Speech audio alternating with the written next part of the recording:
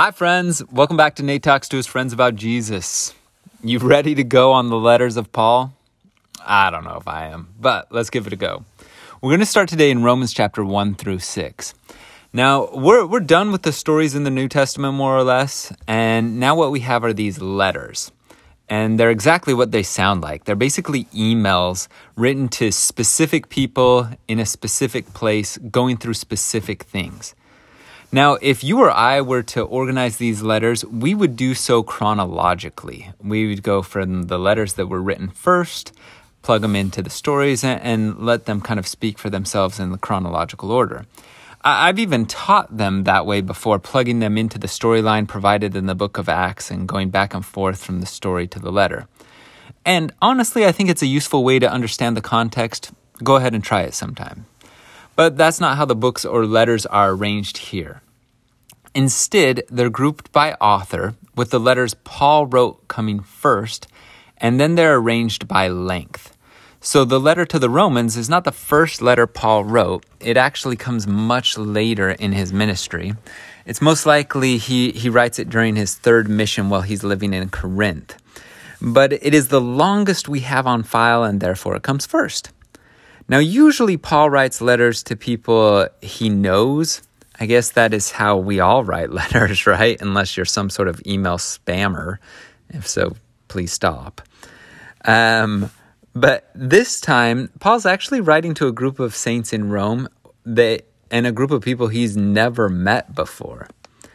But he does want to visit, and he thinks it would be a good place to take off to the edge of the Roman Empire in Spain from Rome. He thinks it would be a good staging point, a good jumping off point for a new world mission, if you will.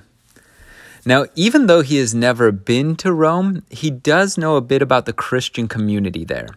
First, as is true in most Christian communities at the time, the local Roman ward is composed of both Jewish Christians and Gentile Christians.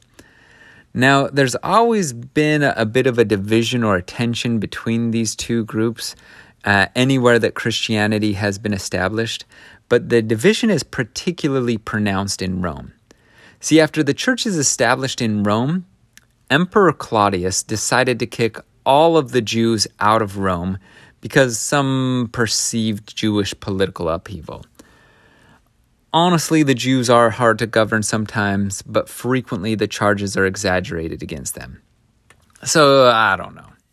Anyway, all the Jews are kicked out, and that includes the Jewish Christians. Then after 5 years, the Jews, including the Jewish Christians, are let back into Rome. Well, for 5 years, the Gentile Christians feel like they've been doing just fine. But the Jewish Christians come back and are basically like, you're doing it all wrong. You can't be a good Christian unless you live the laws that God has given to his people to keep them separate from the stain of the world.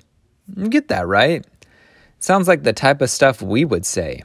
Like you gotta be in the world but not of the world. And these laws will help you not be of the world, right? Like you feel them on that? But the Gentile Christians are like, dude, being circumcised and eating bacon have absolutely no bearing on my salvation. I was doing just fine without you. How about you just shut up? And the disagreement between the two is real and heartfelt. Both sides feel very deeply that their positions are correct and critical. And they're both so well-intentioned. If it's the thought that actually counts, then both sides here are batting 1,000. They really are sincere. And it's just like today.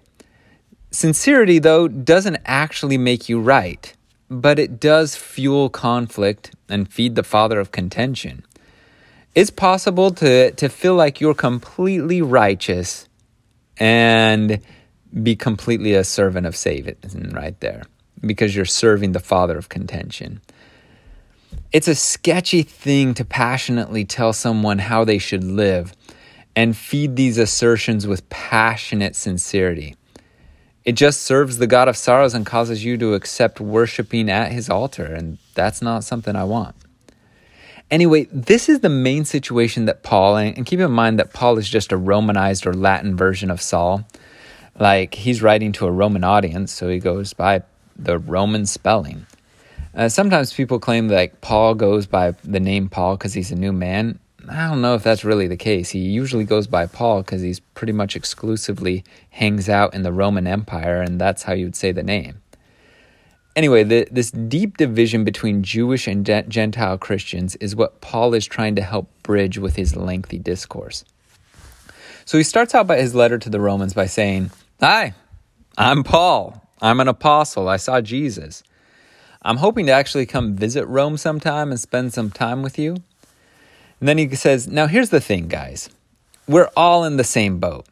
If you'll just look at the history," and he's addressing the division going on here. He's like, if you'll just look at the history, you'll see a long line of people who exchanged the glory of the immortal God for images. That's verse 23.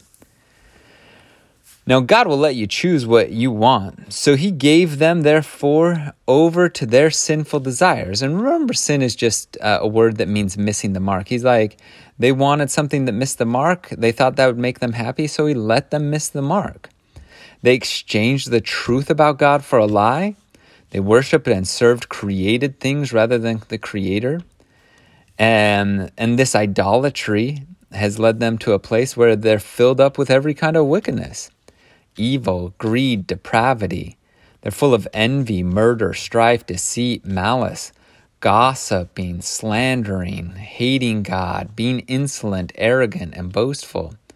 Dude, you see it all the time. They invent new ways of doing evil. They disobey their parents. They have no understanding, no fidelity, no love, no mercy. Like, he's just like, look around, man. You see the results of not worshiping God all over the place. Now, you Jews, as you're looking there and you're like pointing a judging finger, like you're not off the hook. God does not show favoritism, he says in verse 11 of chapter 2. Jews, you think sometimes because you have had the law of God, and here he's meaning the first 5 books of Moses, that you're qualified to be a light, a guide, an instructor, a teacher. But here's the thing. If you break the law, you have become as though you had not been circumcised. So he says the moment you disobey the law, it's like you're not even Jewish. And newsflash, you all have broke the law, so you're not in some special place. Chapter 3, verse 9, Jews and Gentiles alike are all under the power of sin. He's like, we're all in the same boat, man. We're all under the power of sin. And then he quotes some Psalms from the Old Testament that say things like, there is no one righteous, not even one. There is no one who understands. There is no one who seeks God. All have turned away. They have together become worthless. There is no one who does good, not even one. So listen, Paul says, all of you, Jews and Gentiles, there is no difference between Jew and Gentile, for all have sinned and fallen short of the glory of God. But then he goes on, he says, but this is why our message as Christians is so valuable. Like you're trying to say that because of your heritage you're valuable, but it's not. It's because you have believed in Christ. All of us are justified freely by Christ's grace through the redemption that came by Christ Jesus. And then he goes on and he says, it's not about you. Stop comparing yourself to other people and listen. And as he says this, he is straight talking to you right now in your current suburban life. He says, we maintain that a person is justified by faith, apart from the works of the law. Now this statement is hard for a lot of Latter-day Saints, but I'm going to say it as clear as day. You are not saved by you. That is self-idolatry, and as Paul has pointed out, it has a long history of failure. You are saved by Jesus. To illustrate this, he then uses the example of Abraham. He says, Abraham believed God, and it was credited to him as righteousness. He's quoting from Genesis chapter 15, verse 6 and verse 22 there. And he goes on, he says, under what circumstances was it credited? Was it after he was circumcised or before? He's like, it was before. He's like, Abraham was credited by God before he obeyed the law. He's like, this is a big deal. He received circumcision as a sign, as a seal of the righteousness that he had by faith while he was still uncircumcised. He is saying Abraham gets credit before he did the acts of the law. He's making it clear that Abraham's trust and faith are what got him credit, not his works. The good things we do and the covenants we make grow out of our love for God and trust for God. It's not the other way around. Paul goes on and he says, for those who depend on the law, the promise is worthless because the law brings wrath. He's like, if you're depending on the law, newsflash, you've screwed up already. That promise is not going to take you to heaven. It's only going to condemn you to hell. On the other hand, he says, those that trust in faith, the promise of God's grace becomes guaranteed. He says, just go back to Abraham. Abraham actively trusted God would give him a son when he was basically good as dead. He was so old and his wife was long past menopause. And it was due to that confidence, that active trust that he was rewarded with covenants, not that he was so obedient to covenants that he had faith. It doesn't work the other way around. And you've heard this word a couple of times, this idea of justification. Justification, the way Paul means it, means to be declared righteous or to be declared in a good state with God. This is huge. He says, we have been justified or we have been declared that we are just fine with God through faith, through our active trust in him. We have peace with God through our Lord Jesus Christ, through whom we have gained access by faith into this grace. What he means by this grace is this state of being justified, this state of living in a manner that brings about bounty, this state of being right before God and feeling peace in our lives. That's the grace he's talking about. And the result of this is that God's love has been poured out into our hearts through the Holy Spirit. He's like, you felt it. You trusted God. His Spirit came in and it felt so good. And let's be super clear here. Paul says Jesus died for us long before we were worthy of it. It is not because we deserved or earned his goodness that it is because he is goodness. He says, we have now been justified or made right by his blood. How much more shall we be saved from God's wrath through him? For if while we were God's enemies, and he's just using this as an illustration, saying, hey, we were separated from God because we chose ways that didn't match up with him. We were reconciled to him through the death of his son. How much more, having been reconciled, shall we be saved through his life? He's just saying, it wasn't when we were good that we were saved. We were saved when we were God's enemies. We were justified when we were on the wrong path. Christ's redemption happened while we were sinners. We were rescued while we were lost. You don't need a rescue when you're already on the shore. You need a rescue when you're in the middle of the ocean. It is not because you deserve it that Jesus did this for you. This is such a big point to understand. Jesus already rescued you. You don't have to be good enough to experience this. This is such an important point. Think of it this way, Paul says. Sin entered the world through one man, Adam, and death through sin. Basically, this is a huge thing that we'll come back to other times. The main consequence of sin is death. And as Jacob says it in 2 Nephi 9, that then puts you in the power of Satan. Death is the ultimate consequence of sin. When it says that Jesus suffered for our sins, it means he suffered death and entered into Satan's territory and therefore came out of it. And in this way, death came to all people because all sinned. So he's saying, hey, sin entered the world through one man, Adam. And death entered the world because of one man, Adam. So he says it would then follow logic that the actions of one man could reverse it. For if by the trespass of one man death reigned through that one man, how much more will those who receive God's abundant provision of grace for those who receive the gift of the righteous reign in life through that one man, Jesus Christ. Consequently, just as one trespass resulted in the condemnation for all people, so also one righteous act resulted in the justification in life for all people. For just as through the disobedience of the one man the many were made sinners, so also through the obedience of the one man the many will be made righteous. Are you following?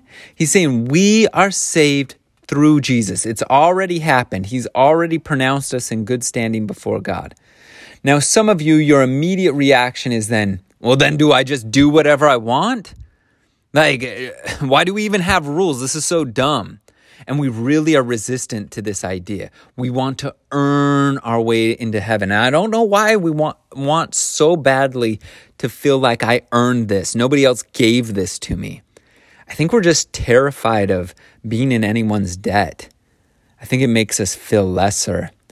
And the natural man in us, our egos, want to feel like I did this.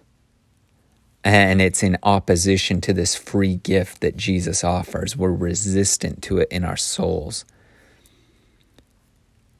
And so Paul talks to this idea. Like, do we just do whatever I want? He says, what? Shall we then say, shall we go on in sinning? He's like, no! We've died to sin. We're not going to live in sin. I love this point. He's saying, we don't do good works to be saved. Like he's like, you're missing the point. We don't do good works to be saved. We do good works because we are saved. It's a massive difference. Being a Christian, he goes on, starting with the public declaration of our affiliation at baptism, is the start of a new life united with Christ. It's the start of a new way of being.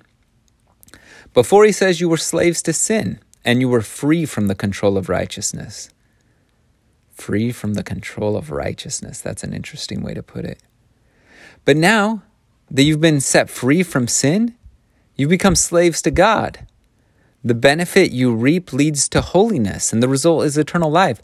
For the wages of sin is death, but the gift of God is life eternal in Christ Jesus our Lord. Now, before you were free from the control of righteousness, now you're under the control of righteousness. And this word righteousness, this is not worthiness. It comes from this phrase or this word that means a wise manner of being that leads to a bounteous life. A wise manner of being that leads to a bounteous life. If you're under the control of righteousness, you just start living in a way that leads to a more bounteous life. Paul is just saying you're not good to earn God's love. That's a done deal. It's already happened. Signed, sealed, delivered. You're good because that's the natural way of being for a reborn person. Some of you are like, well, I screw up all the time. Yeah, it's also the natural way of being a human. It's not about being perfect. It's about having a trajectory that's seeking to be in harmony with God. Not too much and not too little. If you screwed up, well, then you screwed up. Welcome to planet Earth. Try again. Seriously, at this present moment, begin again. Begin to believe that you are made right with God and that you are a chosen apprentice in his kingdom with something special to give. And then get to work. Having faith means actively doing the mental work. That's how he describes it in Lectures on Faith, the 7th lecture, 3rd paragraph, is that faith is mental action. So do the mental action to let go of your fear.